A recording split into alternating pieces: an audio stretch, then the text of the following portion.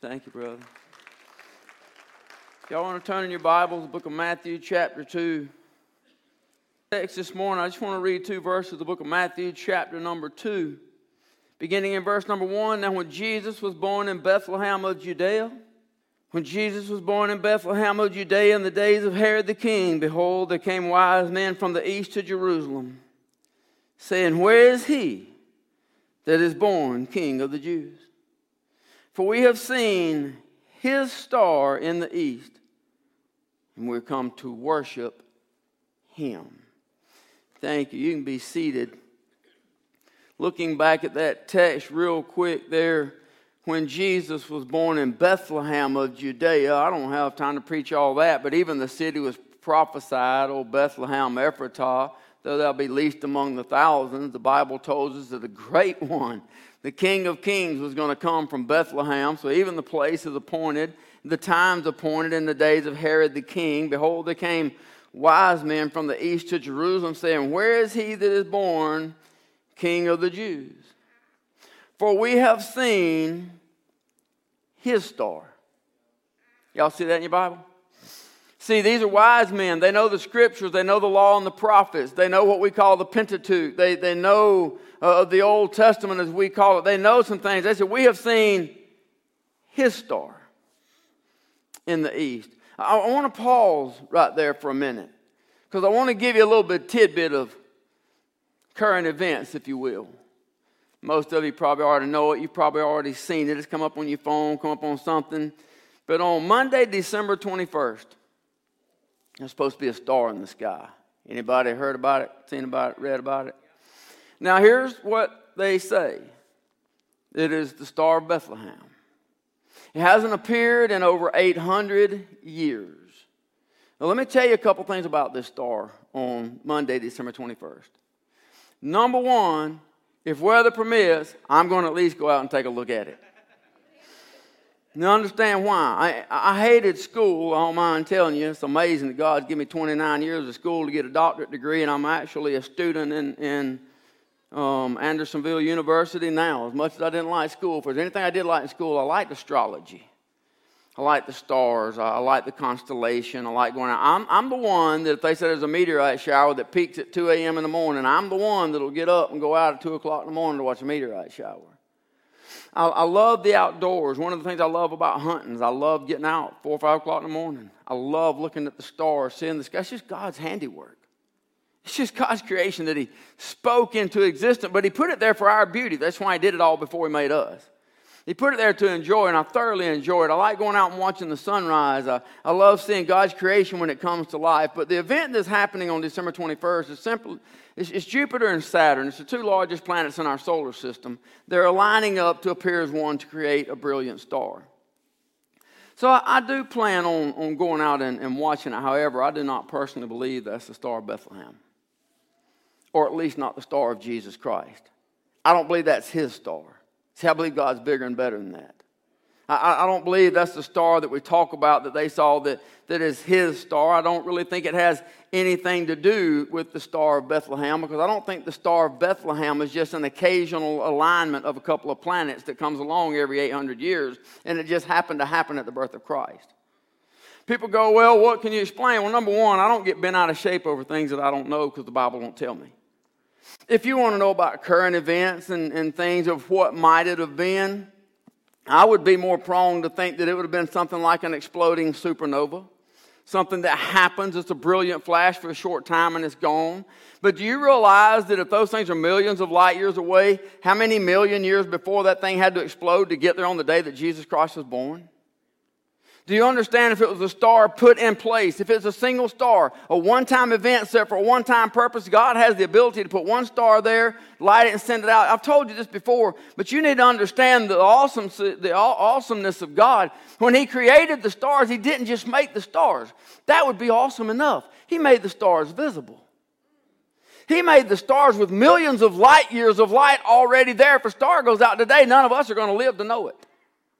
Most of our ancestors aren't going to know it because of the amount of time it would take for the light that came from that star before it happened to get here. So I don't believe it just happened to be the casual alignment of 2 planets. So I'm just telling you that because I don't want you to get caught up as in this big, some significant thing. It's significant enough to me that it hasn't happened in over 800 years, and it's going to happen on the first day of winter in this lovely 2020 that we're in.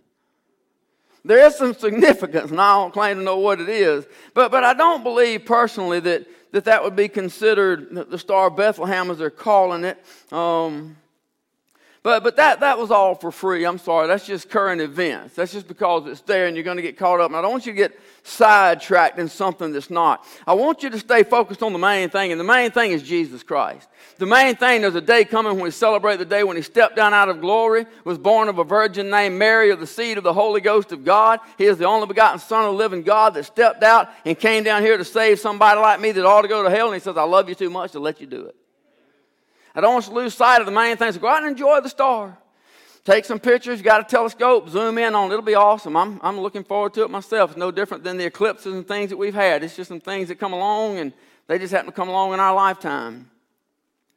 But it goes on, verse number 2, saying, where is he that is born King of the Jews?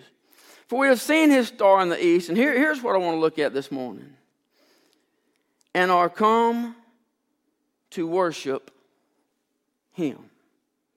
I want to look this morning. I sent Larry the title as The Art of Worship. I really had another title, but I figured if I gave it to him and he posted in public and y'all saw the title was The Cost of Worship, nobody would come.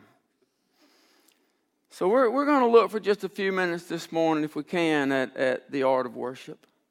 God, thank you so much for being so incredibly good. Thank you for loving us in spite of us. Thank you that while we were yet sinners, Christ died for us. Thank you for the precious blood of Jesus Christ. Thank you for the Christmas season that's coming, God, that we celebrate the day the Messiah stepped out to come for the souls of men. And God, I thank you for this day, for this time. God, I thank you for those that are here, Father. I know we're very reduced in numbers. I know that several of our own have even some asked to be quarantined, God, that we try to get past this season of this virus. But I stand assured that nothing's caught you by surprise. There are no uh-ohs in God's economy. There are no surprises. This day didn't catch you unbeknown to you. And God, I pray for those sitting out there in the hospital right now. I pray your healing hand would touch them. For those that have made it to go home, thank you, God, for the improvements, God. Even today, as we've heard of a good day yesterday, an improvement that you're hearing and answering prayers. And God, I pray you continue to touch the sick. God, I pray for those that are listening on live stream right now. Would you gather where they are, be with them, and give them something, a touch from you? God, I pray especially for these right here in the midst. For these right here that are gathered together this morning, God, I pray your Holy Spirit would move in and do something phenomenal, something amazing.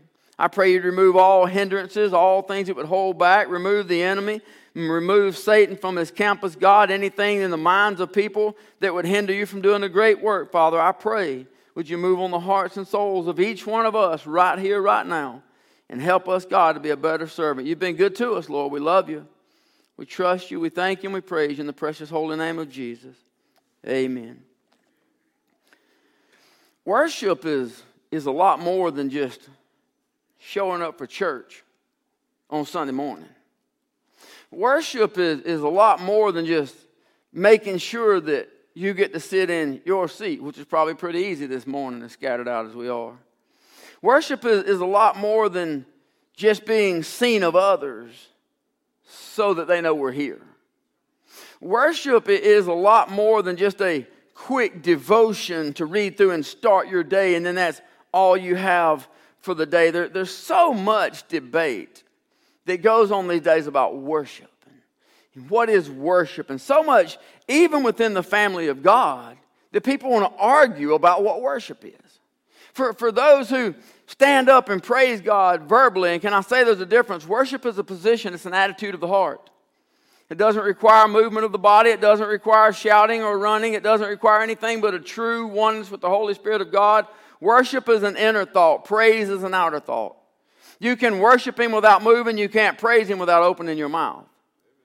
Opening your mouth and raising your hands is a praise thought. And we sit in church houses today, and those who raise their hands and praise verbally and openly will complain about those who sit around like a bump on a log, and the Holy Spirit couldn't touch them if He came by in multitude.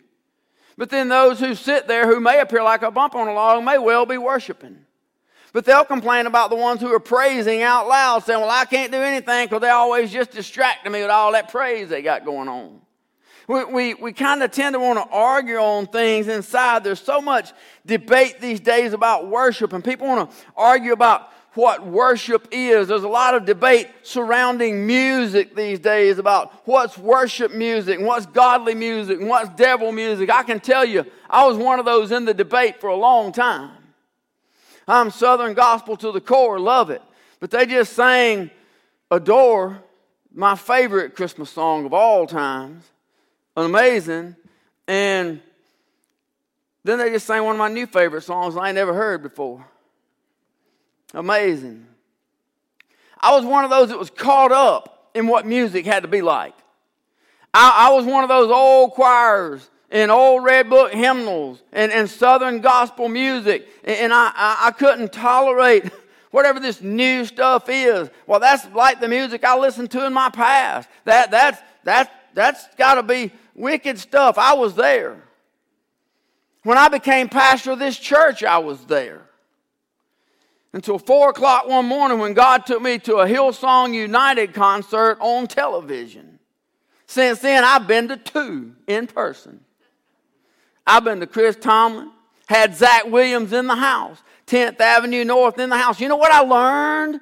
They are sold out for Christ. They're doing more for God than I could ever begin to imagine. They're touching more people with their lips than mine will ever come close to. They're filled with the Holy Spirit, washed in the same blood, singing for the same praise, preaching about the same Jesus Christ that I am. What I learned is they're just as real as the rest of us. And now I love those guys, and I'm learning a lot. There's so much debate going on about whether it should be Southern gospel or contemporary. There's so much debate going on about whether it ought to be a choir or a worship band.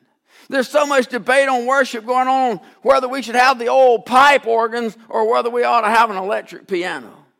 There's so much debate going on about whether it ought to be an old style piano or a new electric guitar. There's so much debate going on over things about whether or not we ought to have drums on the stage. Oh, God forbid we put them old satanic drums up on the stage. If the Independent Baptist Church had a convention, you could look on that stage and we're thrown out of it already. If the Independents had it all, that stuff would have to go and I'd be tarred and feathered. I'll go ahead and tell you that right now. They wouldn't have no part of it. So if that's the case, I guess maybe, I don't know. I don't know what you label me as, but if you just got to come up with a name, just label it child of God. Called to preach for no reason at all. There's so much debate that goes on about whether a worship team or choir leaders and whether they ought to wear a coat and tie or whether they need to wear jeans and T-shirts to reach people. There's just so much debate. I mean, can I just tell you that if you got out of your bed this morning and you just started praising God right then for what He's done for you.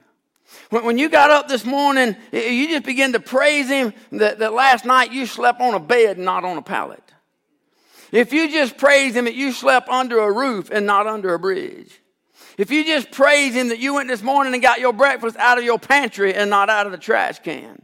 If you just praise Him this morning that you woke up in your own house with your own family and not with a bunch of people you don't know under a bridge up there in Atlanta. We saw tons of them up there yesterday. People that woke up in the same bad situation that you're in. If we just wake up in the morning and thank Him that we have a car to drive, clean clothes to put on, praise Him that we don't have to walk to the places that we go. I'm just saying, if you got up out of your bed this morning and you started praising Him that you're still breathing, you have another day to praise Him, another day to worship Him, another day to tell somebody about Jesus. If you just praise Him that your heart's still beating, because it don't have to be, He just kept it beating. It's Him that holds everything in His hand. If you just praise Him that you're eating breakfast this morning, that He Himself has provided. If you just praise Him when you got in that amazing hot shower. Ain't a hot shower something awesome on a cold morning? If you just praise Him that you had electricity, you had a hot water heater, running water, and you got to get in and take a shower and then just stand there and till he's late for church, if you just praise him for all the things that he's doing for us, if you just praise him for the comforts of the vehicle that you had to come here in this morning and you didn't have to walk here on a foggy, cloudy morning, if you just praise him that you get to come into a warm building, a comfortable building, sit on a padded pew, if you just praise him that you got to come in here in your right mind and in good health, if you just got out of bed this morning praising him, and you come in here praising him, that you get to walk into the house of God with worship on your mind. Worship's not about music. Worship's not about instruments. If you just come in here this morning praising him, thankful that you just got to be in the house of the Lord. If you just come in here today with praise, with an attitude of praise and an attitude of worship, instead of sorting through all of the stuff. We stood in our closets this morning, many of us looking around in walk-in closets, had an assortment of clothes that looks like you're in a Macy's department store, trying to decide, what am I going to wear today? People got up this morning under them bridges in Atlanta. They ain't got to decide nothing except where am I going to get something to eat. I'm cold, I'm wet, I'm hungry, I'm tired. I didn't get a good night's sleep. That pallet wasn't no good. All these people around me, I don't know, was snoring and talking and babies crying, and they have no idea where the next meal is going to come from. We woke up with all of it, and we come in here not having praised God for what he's done. Praise has to start in the heart. We walk in the doors of this church, we ought to be praising God. We ought to have some worship going on. Can I just throw another little vowel in while I'm right here? So if I didn't make anybody mad yet, I'll go ahead and get on your nerve too. There is no music. There is no instrument. There is no song. There is nobody that can stop you from worshiping. The reason you can't come in here and worship, the reason you can't come into the house of God and worship has nothing to do with the song. Because somebody worshiped during the song. So it's not the song that's not able to be worshiped, it's you. It's not the song that's not prepared for worship. It's your heart that's not prepared for worship. We can't blame stuff on everything else around us. It has everything to do with us. John chapter 4. Jesus is talking with the woman at the well, and she brings up the subject of worship. In your conversations, it's okay to bring up God's word, but just know he wrote the book. You're going to lose. Go ahead and bring up his word. He loves to talk about his word. When you pray, quote his word back to him. He loves you quoting the scripture back. Use it, but understand God wrote it. He knows it very well. So this woman at the well, she brings up the topic of worship. Jesus responds in John chapter 4, verse 21, "Woman, believe me, the hour cometh when ye shall neither in this mountain nor yet at Jerusalem worship the Father. You worship you know not what. We know what we worship, for salvation is of the Jews. But the hour cometh, and now is, when the true worshipers shall worship the Father in spirit and in truth. For the Father seeketh such to worship him." God is a spirit. They that worship him must worship him in spirit and in truth.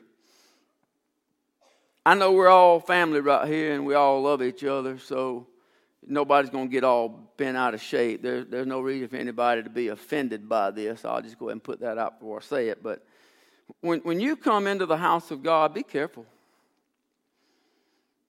What did he say?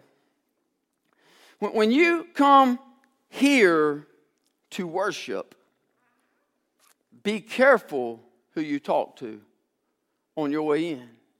Because everybody didn't come here to worship. See, some people can be nothing more than a distraction to you and get you out of what you came here to do.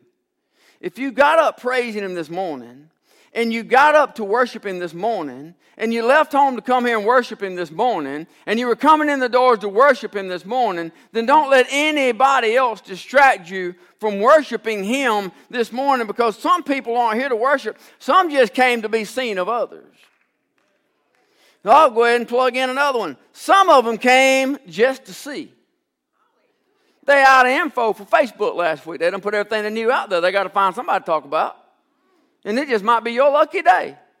If you praise hard enough, you could be the one. They got to find somebody to tear down that didn't sing good, didn't preach good, didn't play good, musicians didn't do good. They got to find somebody in here that was dressed wrong, didn't look right, didn't fit the part. They got to find somebody to go out here and tear down at the restaurant on Sunday morning so the waiters and waitresses can hear you talking about how bad church was. They wonder why in the name of God would ever go where they go. I tell you why, so they'll have somebody else talk about it. They're going to do it when they get out of the restaurant anyway. You better do a good job of waiting on them. You got to be careful who you come to the house of God and talk to, because everybody is not here to worship.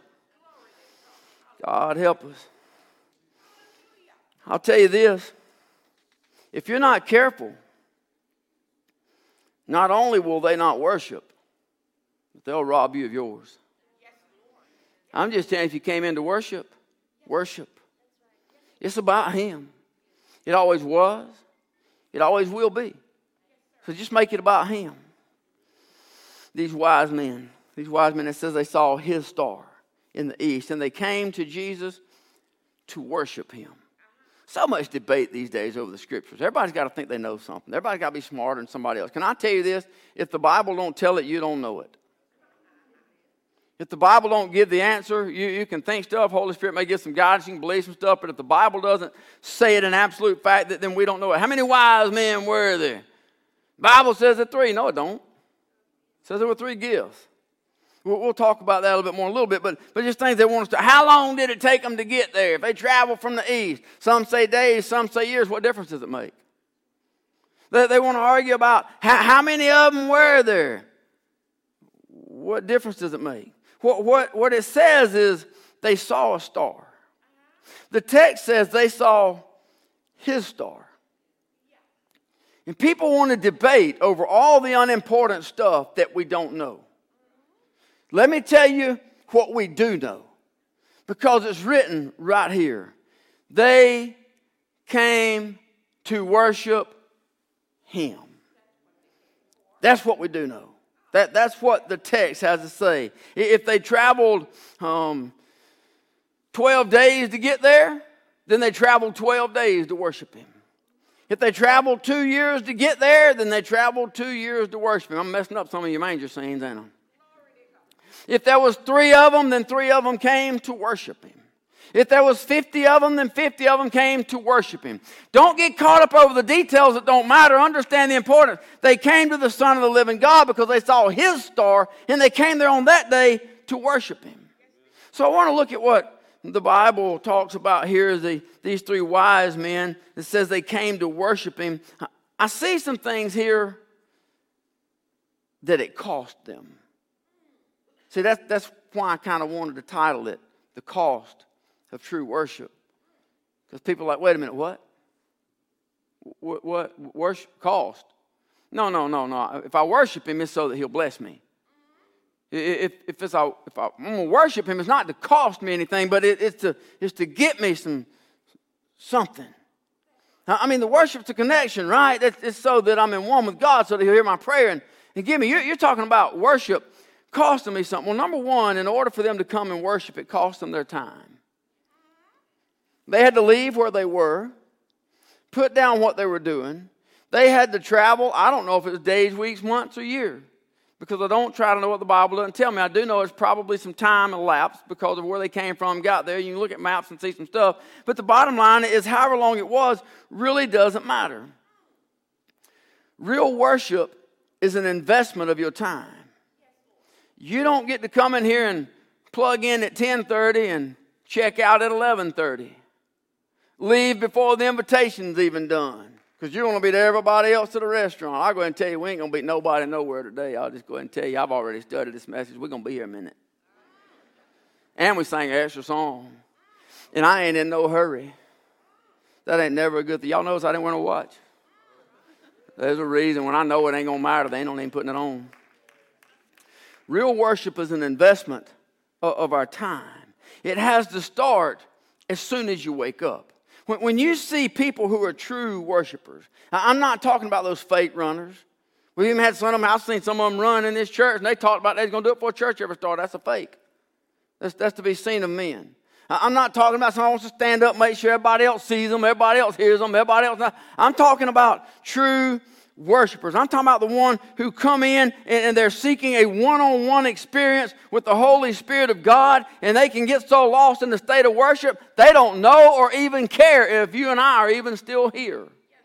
It becomes that experience when the Holy Spirit becomes real, and it becomes all about Him and thankful for what He did, and He begins to move in the heart of a person, and we just get caught up in worshiping. When you see somebody that is truly worshiping in the church house, it's because they began worshiping in their house.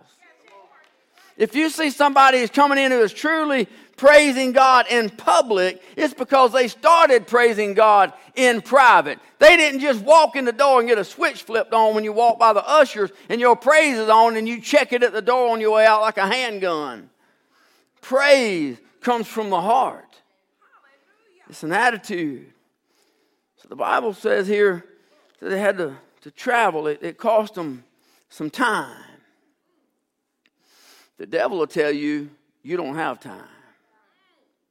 Well, you need some time for yourself. You need to take some time and just chill a little bit. Lay back and do what you want to do. You need some time. You don't need to be getting caught up in all that stuff. You don't need to be going to church all the time. You need to be getting some sleep. You don't need to get caught up in that He's Alive Easter program they do while you have to practice every Sunday afternoon for 4 months. You ain't got time for all that. You don't need to be going to all them prayer meetings. You don't need to be going to all that stuff. You don't need to be going to all them things. You put too much time. I'll be honest, husbands and wives, if you got one spiritually strong and one spiritually weak, the one that's spiritually weak will tell the other one, you need to stop spending so much time at that church house. The devil wants to tell us we don't have time. Time is a precious investment. Time is the most valuable thing that you have on this planet. There's nothing more. This book's probably the most valuable thing on this planet, but the most valuable item that you have is not your Rolls Royce or your $1 million mansion or your Lear jets or whatever you might have. The most valuable thing you have is not your talent that you can go out and play superstar sports. The single most valuable thing that you have in your entire life on this planet is time. You can't buy a minute of it. You can't replace a minute of it. Some of you, when you go home, you can go to looking because I don't know where it's at. But somewhere on every one of us, there is an expiration date. And we don't know when it is. But when it comes, it's over. What we do now is what we do with time. So when you invest your time into anything, you're showing God how important. If you invest your time into Him, you're showing Him how much He means to you, how important He is to you. Whatever you invest your time into, you're showing everyone around you that that's what's important to you. People say, but I don't have time. Well, listen, stings. We make time for what matters. The Atlanta Falcons play in Atlanta, Georgia at 1 o'clock. NASCAR races over there in Hampton. They start about 1 o'clock. Atlanta Braves play up there in Gwinnett County, 1, 2, 3 o'clock on a Sunday afternoon, they get started. Anybody listening? People that are going to the game get up early on Sunday morning.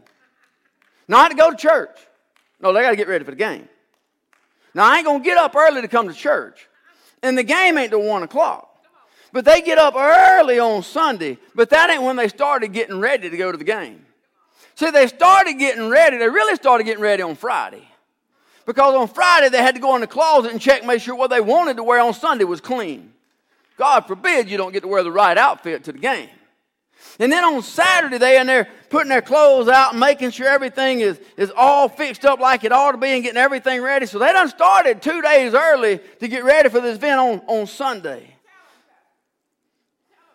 Some of those fanatics, they spend all day painting their faces all up. Wear no shirt, 20 degrees, no shirt, want to paint their body, put on their Halloween costumes. They want to make sure everybody sees them. They want to make sure that everybody recognizes them. But hold on. They want to make sure that they are fully dressed to fully represent what is truly important. They want to make sure that when you look at them, there ain't a doubt in your mind what team they're for, what driver they're pulling for. They will fully dress the part because they want to make sure that everybody sees them and everybody knows their loyalty to the Georgia Bulldogs. To whatever team it might be. Everybody wants, they want everybody to know what's out there, but God forbid they should be able to look at us for 1 minute and recognize us as a child of God. I'm just telling you, we do what's important with our time. We invest our time in what matters to the heart. People will drive for hours to get to the ball games, hours to get to the race. They will sit in traffic for hours trying to get into one of those stadiums. Pretty easy right now if you get one of those gold tickets, right? They will sit in line for hours trying to get in and get to a ball game. They left 6 hours early for a 30-minute drive just because they want to make sure that they're on time. But God forbid they should go to a church more than 15 minutes from the house. They'll stand in line, $9 for a Coca-Cola. But you get the souvenir cup, right? You can take it home and melt it in the washing machine or dishwasher, whatever we put them things in. Y'all say I don't work in the kitchen much, don't you? Or the laundry room. $9 for a Coca-Cola. $6.50 for a hot dog.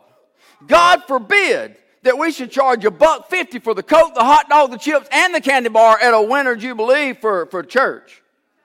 God forbid we should charge 50 cents to get in the door and eat $5 worth of food at the church. But it don't matter. They're going to get there early, dressed like fools.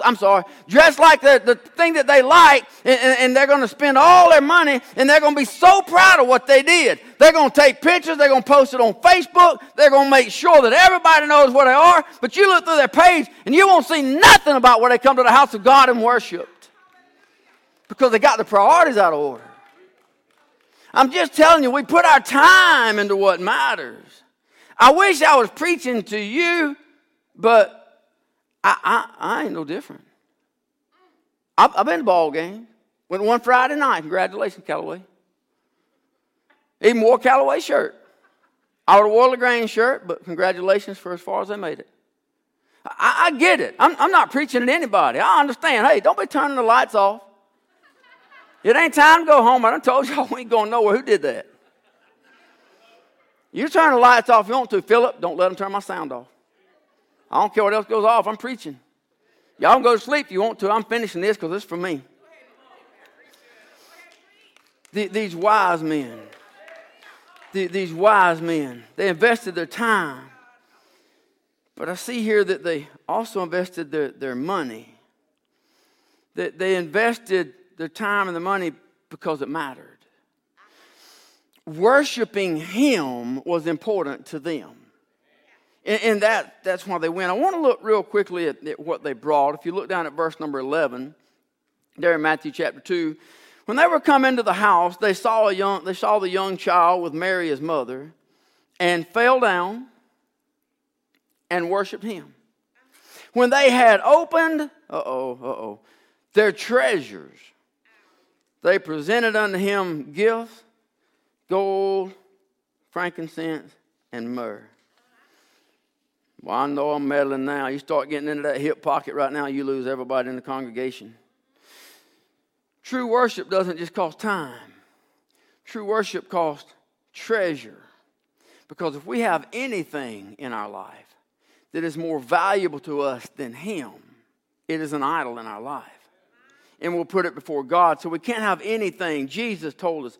Matthew chapter 6, Luke chapter 12, both record from the Sermon on the Mount that Jesus said, where your treasure is, there will your heart be also. So when we look at treasure, before we look at our own treasure, what we got, think for just a minute about the size of the treasure that God gave to you and I. We were lost and separated from God.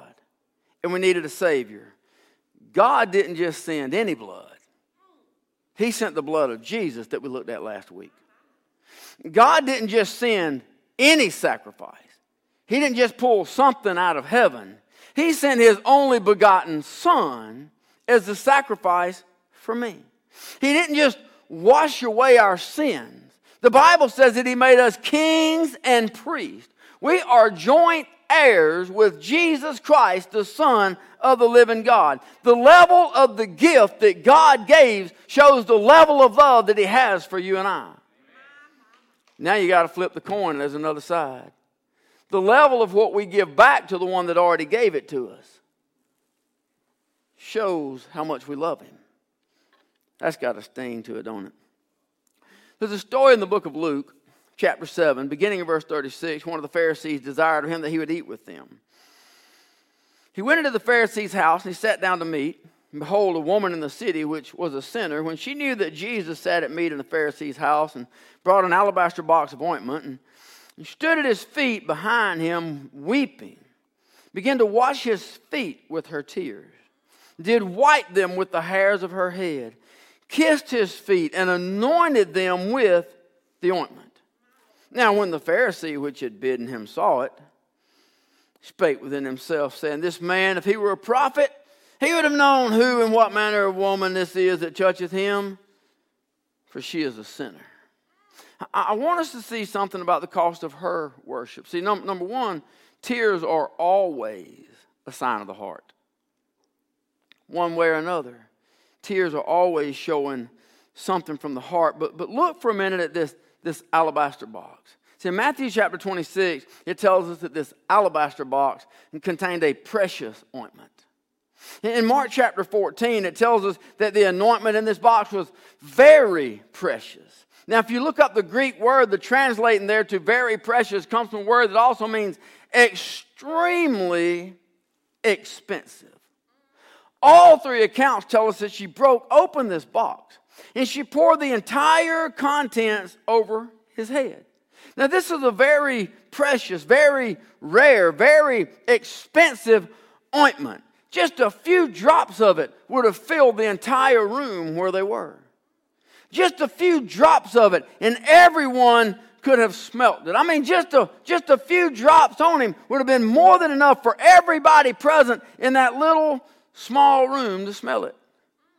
This morning, men got ready, took a little cologne, on this side, on this side, right down the middle. And here we are hours later, and anybody that ain't familiar with your cologne can still smell it. It just lingers on. Ladies, y'all don't get all off because y'all dipped in a little bit of this wrist, and you dipped a little bit in that wrist.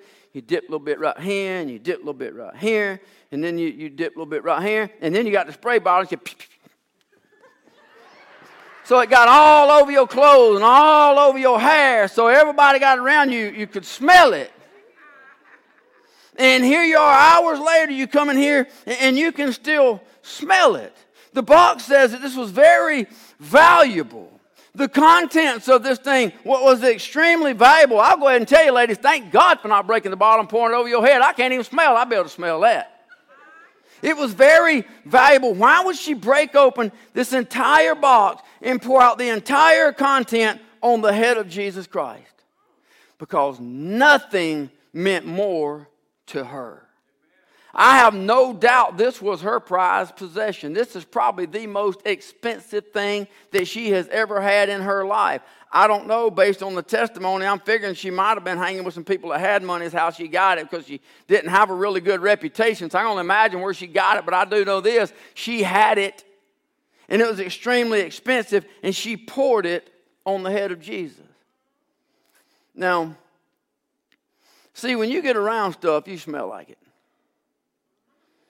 I don't want to offend nobody. I'll just go ahead and tell you. Anybody ever go in a gas station that smells like a cigarette? It's better now than it used to be. Some of you young people, you ain't going to believe this. This is a true story. We used to have to get out of the car and pump the gas. Not put the credit card in. There wasn't no credit card. Not go in. Just get out and pump the gas. And then you had to go in and pay for it after you pumped it. Ain't that a crazy thought? I promise you, young people, it's true. It's true. But then some people started getting drive-offs. So they changed it. And you had to go into the gas station and pay for it and then go out and pump it. I'll go ahead and tell you, too, it didn't have automatic cutoffs. If you paid $20 and went 20.01, you had to get a penny out of the car and go back in there. I have walked into gas stations in those days, especially those that had that little computer games and the people had their cigarettes. Said, listen, don't be offended if you're a smoker. I don't mean to offend you. I'm just telling you, for those of those that ain't never smoked nothing, no kind of our life, that stuff stinks. And it gets me to coughing and hacking and gagging. And I've gone into gas stations and seen 3 or 4 in lines and whew, oh, have mercy. Walk back out and get some gas somewhere else. I've gone in after times changed and I already bought the gas, so I can't walk out. Now I got to pay for it. I already put it in. You come out and get in the car, and people in the car, your family says, boy, you smell like a cigarette. I'm sorry. Again, I ain't knocking you for smoking. That's your business. Your health and your money. I ain't got no game in that. I'm just telling you, the reason that they smell it is because you got around it. It got on you. You can do it right here at church. You can hug people in the foyer. These air hugs ain't working for me too good. You can hug people here in the church. Man, you can hug different men with cologne, different women with different perfumes. I get home, I start smelling like 15 different people. When I could smell, I remember, I ain't smelled nothing in years. I can't even tell if it's gas or diesel fuel in the can. I have to ask somebody or pour it out and see if it's greasy. I can't hardly smell nothing no more. No, I don't have COVID. If I do, I've had it for 15 years, and that's my only symptom.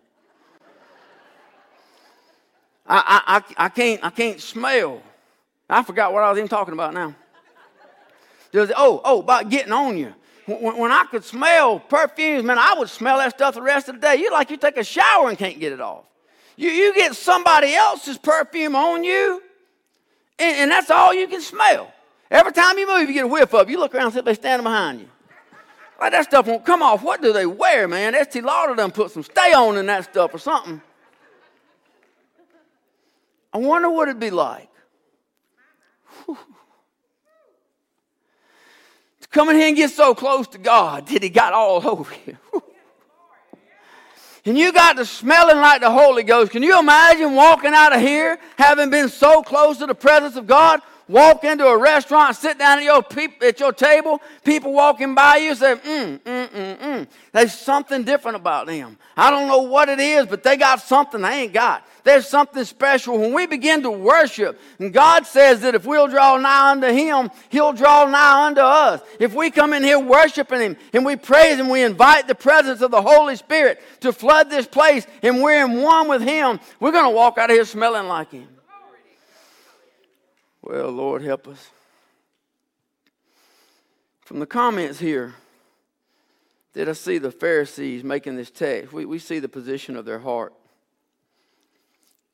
We see they ain't smelling like Jesus. Can you imagine coming here on Sunday morning and get so close to Him that you just feel Him all over you? Kind of like that cigarette smoke. I'm going to wind up offending somebody. Some of y'all done turn me off out there. Somebody call them, tell them to turn me back on. Y'all feel that smoke on you? I feel that on me. I feel it. It's like it gets on me. I feel it like I can't wash off. Can you imagine leaving here, feeling Him on you?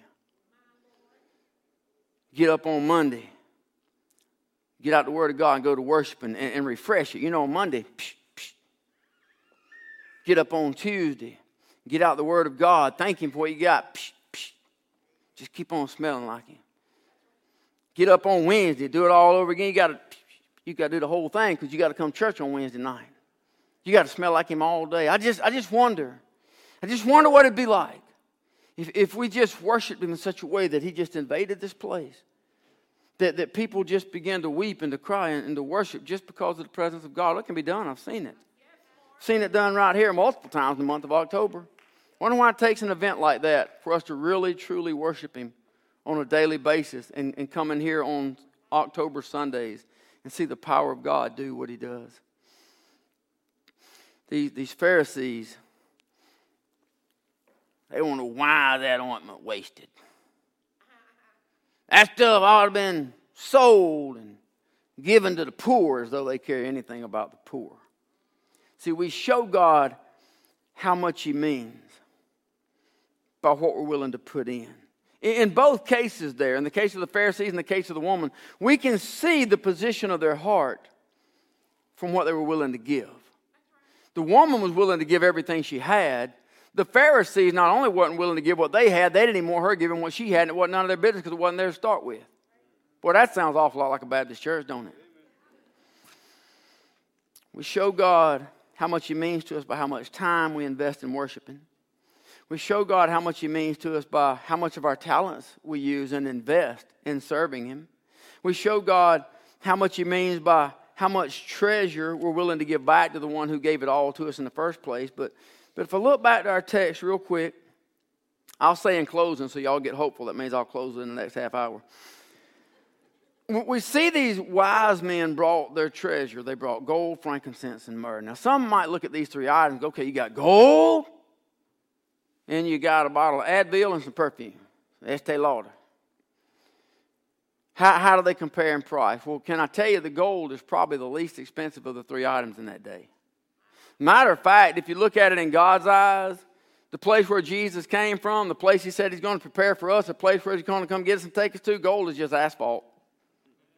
This is what He uses to pave the streets with there. I printed you out an excerpt from an article about frankincense and myrrh, just kind of studying a little bit about what it's worth and all the cost and days. And there's some variables, so I'm not going to keep you long, try to give you a history lesson on that. I'll just read this little short part. Both frankincense and myrrh are derived from the gummy sap that oozes out of the boswellia and the commiphora trees, respectively, when their bark is cut. The leaking resin is allowed to harden and scraped off the trunk in tear-shaped droplets that may then be used in its dried form or steamed to yield essential oils.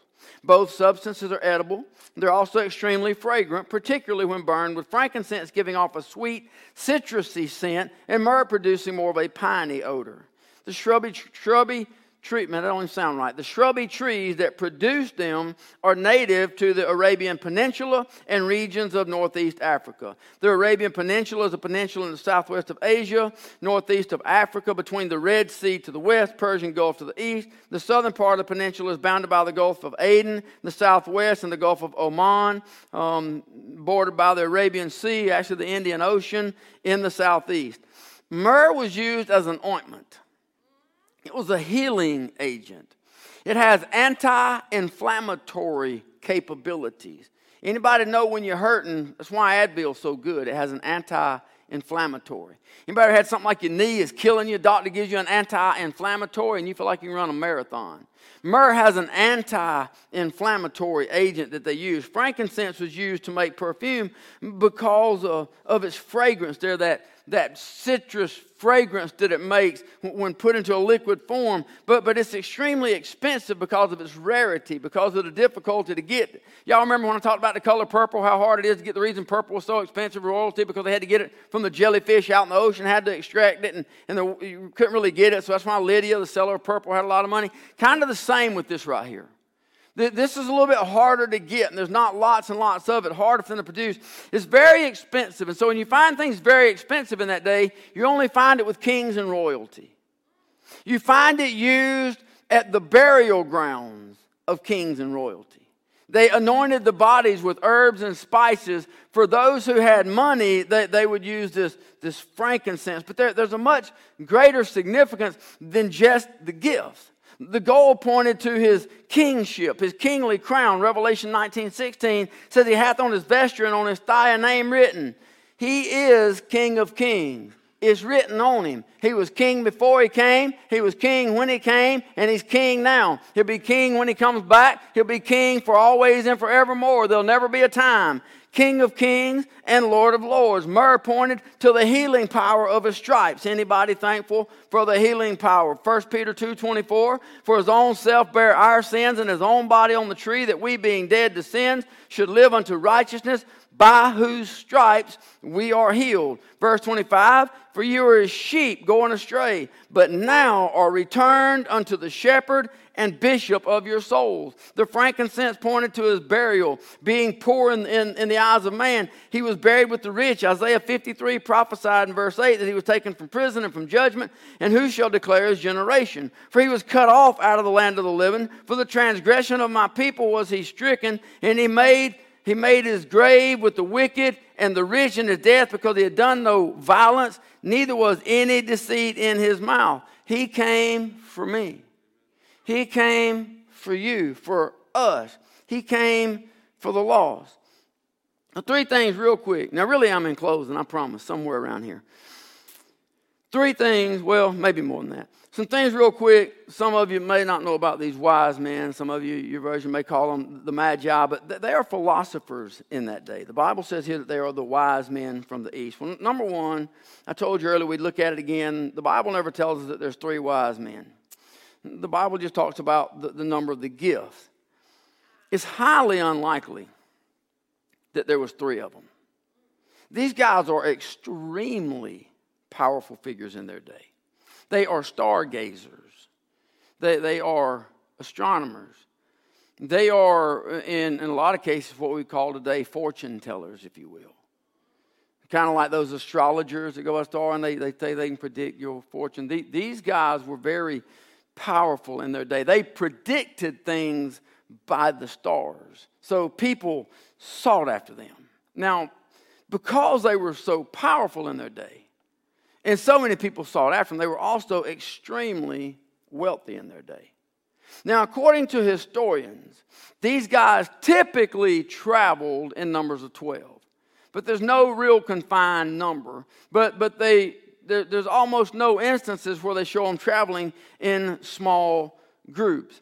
See, something else to think about here, it never seems to be taught. Remember how we've talked about how dangerous journeys were? If you went by sea, you had to run the risk of the storms out on the Sea of Galilee and things that happened. But if you traveled by land, the pathway, the thieves and robbers would stay in the caves and mountains and rob people that came by. Remember why Joseph and Mary traveled in the first place? Remember why they've gone to Bethlehem? I heard it. Pay taxes. God, why don't we even say that word out loud in the house of God? I just got ill all over again. Luke chapter 2, verse 1, it came to pass in those days that it went out a decree from Caesar Augustus that all the world should be taxed. And this taxing was first made when Cyrenius was governor of Syria. All went to be taxed, everyone into his own city. And Joseph went also up from Galilee to the city of Nazareth into Judea unto the city of David, which is called Bethlehem, because he was of the house and the lineage of David, to be taxed with Mary, his espoused wife, being great with child. That means that all those people who were traveling to get to the homeland had what? They're all carrying money. What a great opportunity for thieves. They got to travel through those little narrow passageways with their camels. That's why if you look and you see, we even tried to depict it in the Easter play. There's a crowd of people. They tried to travel in large groups to try to create some form of protection. Otherwise, they'd just be sitting ducks. It's just two or three because here they are. They're traveling and they're carrying this money. These wise men did not have their own underground tunnel system. They didn't have their own private MARTA train. They didn't have their own HOV lane that nobody else could get in. They had to travel the same road everybody else did. They had to go through the same mountains, the same thieves, the same places as everybody else. But they had on their camels loads of gold, frankincense, and myrrh. Not only did these men travel, according to historians, in groups of 12 or more, but they had their own secret service. These men traveled in the presence of armed guards. These men had their own military type around them, if you will, because of the amount of currency that they carried. So when they travel here, we see this is probably a large number of people. This is not who you want to mess with. If you're a thief on the side of the road and you want to rob the next one, you better leave this one alone. Because these guys are bad dudes. I'm not trying to mess up your nativity scene. I'm just trying to tell you there's probably a lot more than 3 men and some shepherds bowed down in the presence of the king. I'm just probably trying to tell you they ain't all going to fit right there in that little space that we put in our yard. And they probably ain't going to fit on that little nightstand where we put our little nativity scene. I ain't trying to mess it up. I'm just telling you that when we look at this, we see the wealthiest, some of the wealthiest, some of the most powerful, according to people, some of the most respected, most sought after men in the land, giving their time, giving their treasures, but they also put down their pride. See, they were looked up to, but they put their pride down because they understood that Jesus was the only one worthy of praise.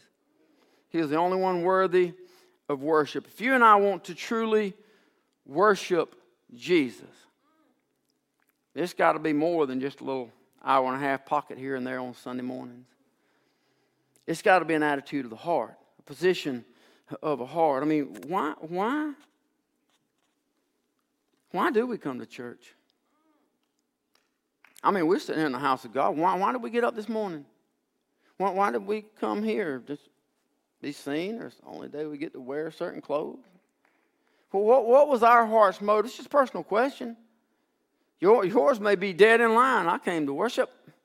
I got up praising Him. I had Holy Ghost bumps all over me in the shower. I couldn't get here fast enough. I got here early just so I could start praising. I could warm up. You may be here for all the right reasons. I'm just inside each one of us. It's a self-exploratory. Why are we here?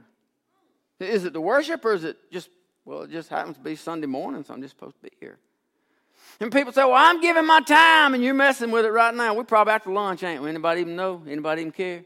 You're going to make me late getting to the restaurant. It's so important that some are going to get up and walk out as soon as I start the invitation, because it's just not important. I give all the time I'm going to give. Boy, I done got all up in somebody's lap right now.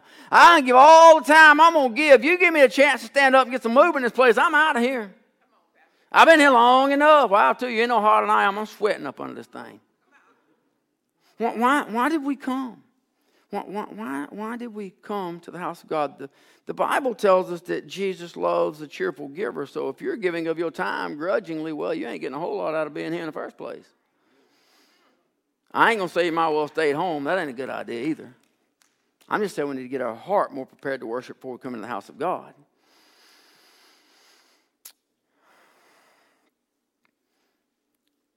I know we messed up right there. I know we talked about the hip pocket, and I don't get on tithing. I preached on tithing, I think 4 times in 6.5 years I've been pastor of this church, which really is a disservice to you. I should preach on it more because it's God's commandment. I ought to give you the scriptures more, but I don't.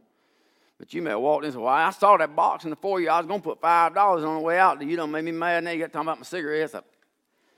What you put in there, don't put in there, what you go online and what you charge on your credit card, what you give to the church, don't give to the church, that ain't on me.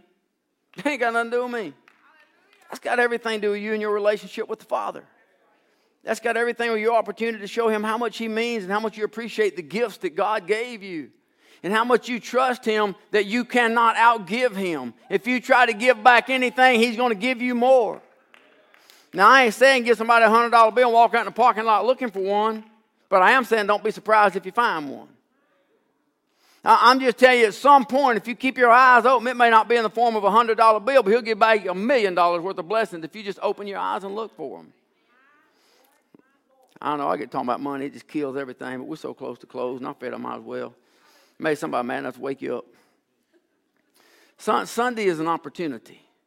It's an opportunity for us to come together. Where's my worship team? Band, you guys come on. Y'all get to moving around, they'll think I'm really done this time. They'll start thinking it's getting close. Y'all come on. The wise men came to worship. Sunday is an opportunity for us to come together as one. Not to show each other anything, but to feed off one another. Your worship invites a spirit that encourages me. Your worship inspires me. If y'all would listen, you ain't never seen me preach good. If y'all just get to worshiping a little bit more, ain't no telling. I've been jumped off this thing. Some of you's been to some revivals with me. Y'all know I ain't got good sense.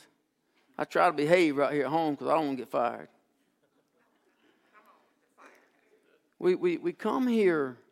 It's an opportunity for us all to come together to make it about one thing. And it ain't about this, and it ain't about this hip pocket. It's all about Him.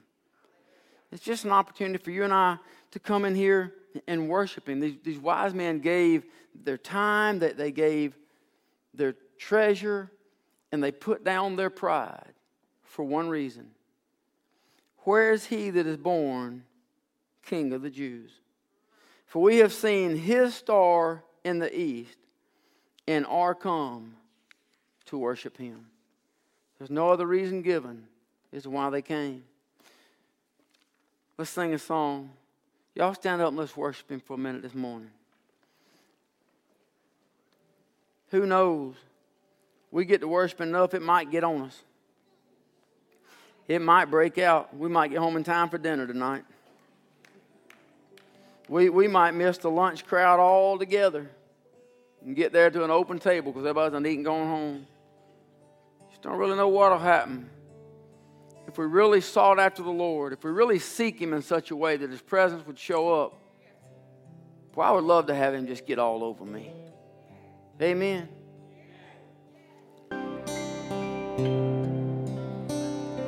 If I could get you to bow your heads for 1 minute, those of you praying, continue praying. Bow your heads real quick. Listen, I don't ever want to close a service without an opportunity for somebody to know Christ as their personal Lord and Savior.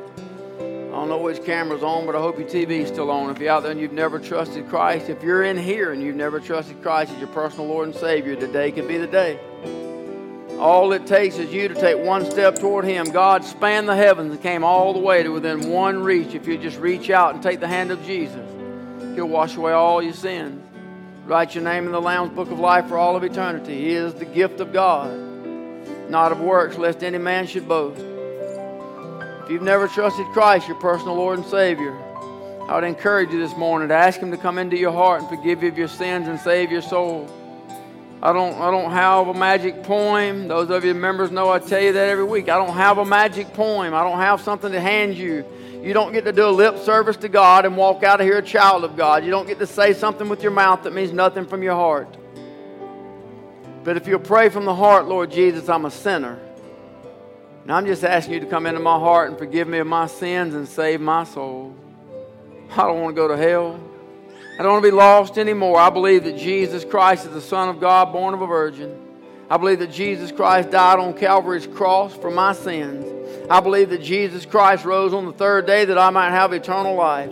And I want to ask in the name of Jesus Christ, Father, would you save my soul? If you're faithful to pray and surrender your heart to the Lord, He is faithful and just. Old things pass away. All of your sins are cast as far as into the depths of the sea of forgetfulness. Old things pass away. Behold, all things become new. You can walk out of here this morning just as much a child of the King as anybody in this place. But it's a position of your heart. God, thank you so much for being so incredibly good to us, God. Thank you for loving us the way that you do, God. Thank you, Father, that I can be called a child of the King, a child of God, joint heir with Christ. God, thank you, Father. Things that are beyond my mind that I can't comprehend, that you'd be so good to me and love me so much. God, I ask you, would you touch each person in this place right now? I pray your Spirit, God, would go with them. I pray you'd bless them. I pray you'd bless their home. I pray you'd bless their finances. I pray you'd bless their marriages. I pray you'd bless their children. God, I pray according to your word, would you open the windows of heaven and pour out a blessing that there be not room enough to receive it. God, I pray you'd help us as we go our separate ways. Lord, will you put a fragrance on us now, God? Help us to walk out and smell like you. May people see you in the smile on our face. God, I pray you'd help them to see you in a smile through a mask. God, may they see it in our eyes. God, may they just feel it in the presence. May your Spirit be so real on us. You've been good to us, God. We love you and we just want to praise you. Thank you that you would allow us to worship you. Thank you so much in the precious holy name of Jesus. Amen.